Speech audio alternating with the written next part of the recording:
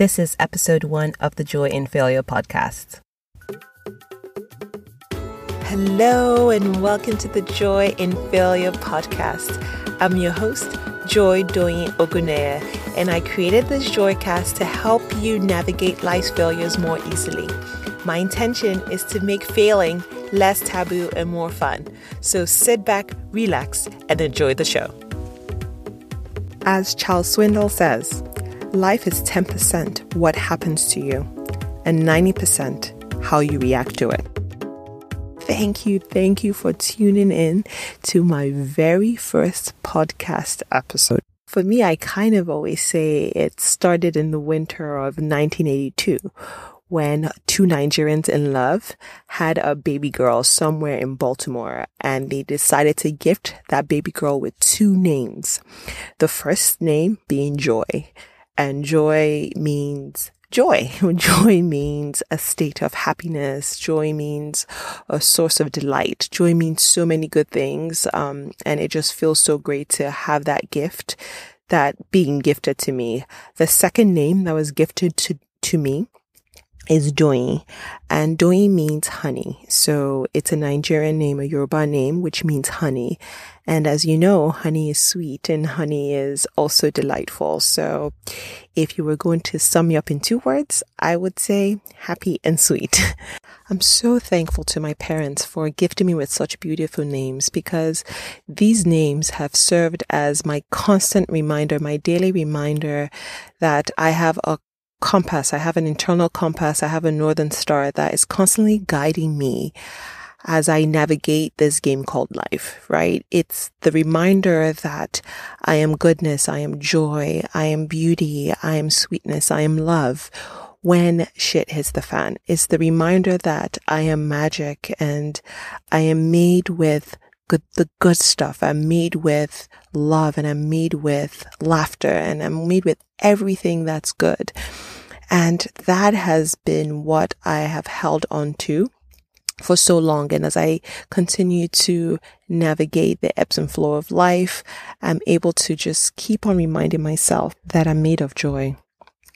And the truth is, I'm not the only one made of these wonderful things. We all are. We're all made of joy. We're all made of love. We're all made of goodness. We're all made of delight.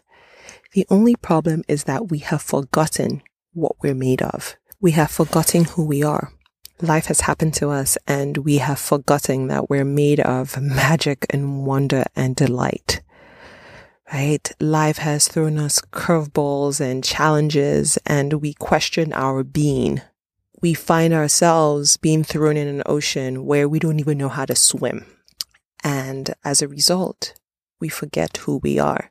Going back to that analogy of swimming, I don't know how to swim, but the first time that I tried to learn how to swim, my instructor would always say, float, let go and float, let go and float. And it's something I struggled with for a long time. I think I still do. And I go back to that because what I've come to realize is that the reason that it was so hard for me to float is because it was so hard for me to let go control. And I say that because I think it's something that we all experience. And a particular situation happened to me, or happened for me, last year. It was basically a family situation that was pretty chaotic, right? Pretty hard to deal with. And one thing that I found was that I have no control over any situation. And for me, that was extremely profound, that I could not control what was happening, but I could control my reaction to it. And in that moment, I started realizing that even in the mess that I was going through, there was still beauty, there was still joy. Even in that situation, even in the pain, I could still feel love. Right? So there was just this dichotomy, which was very interesting to explore and to feel, that I could still feel joy. I could still feel beauty. I could still feel peace and love, even though I was in a situation that to the outside world or to anyone would deem unbearable. So I was really struck by that. And I would say I had a mini epiphany, because in that moment, it also made me realize that if anything happened to me today, and we know, our life isn't promised to us, tomorrow isn't promised to us, but if anything happened to me today, what would I say my legacy was? Like, what is my legacy? Right? It made me question what my legacy was. And apart from, I know when we think of legacy, a lot of times we think of wealth and we think of material things that we accumulate. But what I'm talking about is the legacy, the impact that I would say that I've had on my children's life, the impact that I will say I've had on my neighbors' lives, the impact that I will say I've had on the world in total. And I questioned that, and I kind of had to go deep. I had to go inward to really search what that was for me. And one thing that kept on coming up is that in that situation, I felt like I had failed. I felt like a failure, and it rocked my world. And it made me realize that even in that so-called failure, I could still experience joy. That triggered something in me, something that I wanted to pass on, something that I felt that if something happened to me today, this is something I want to be able to pass on to my children. This idea of experiencing joy, this idea of finding joy even in the failure, finding joy even in the tragedy, finding joy even in the chaos, finding joy even in the trauma, like still finding joy no matter what. And it hit me. It hit me that this was something I wanted to be able to explore. This is something I wanted to be able to pass on, and something that I feel we are not taught. We are not taught how to navigate life's failures. And as a result, we find it so difficult to hear the word failure. As a result, we find it so difficult to even speak of failing. Everything is all around success. Everything is about, oh, I need to make it and make it, fake it till you make it. And the 10 reasons or the 10 ways to be successful. And everything is around success and nothing is around failure. We don't really talk about failure. We really don't delve into failure. We're not taught how to fail.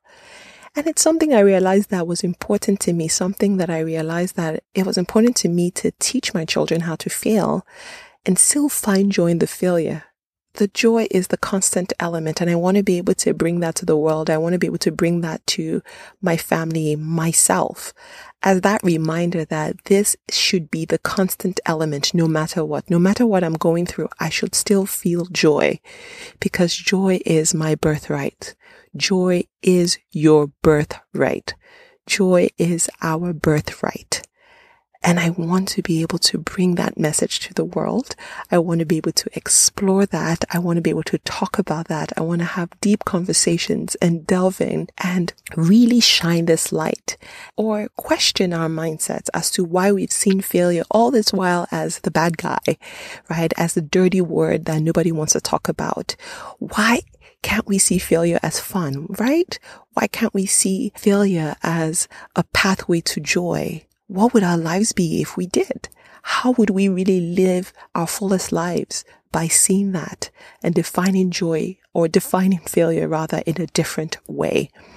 So it's something that percolated deeply within me, and as a result, I really felt strongly about creating a platform, hence the podcast, to have this conversation with you, to have so many more conversations with you, to hear uplifting stories about other people and how they navigate life and how they have navigated their failures more easily, to make joy, or to make failure fun, to change the mindset, to allow us the opportunity to see failure differently, and to, at the core of it all, live joyful lives no matter what. So I'm so excited about exploring these life questions with you. I'm so excited about exploring these topics with you. And I thank you again for giving me this opportunity to speak into your ears and hear me and join me as I embark on this exciting, thrilling joyride with you. So thank you. And I look forward to sharing more with you. Take care. Bye. I hope you enjoyed this episode. If you did, please subscribe and give us a 5-star rating on iTunes, Stitcher, or SoundCloud. And for more juicy bits that I don't share on the podcast, come over to the website at thejoyinfailure.com. You can also follow me on Instagram or Twitter at Joy Oguneye, which is spelt JoyOgunneye. Until next time, live joyfully no matter what.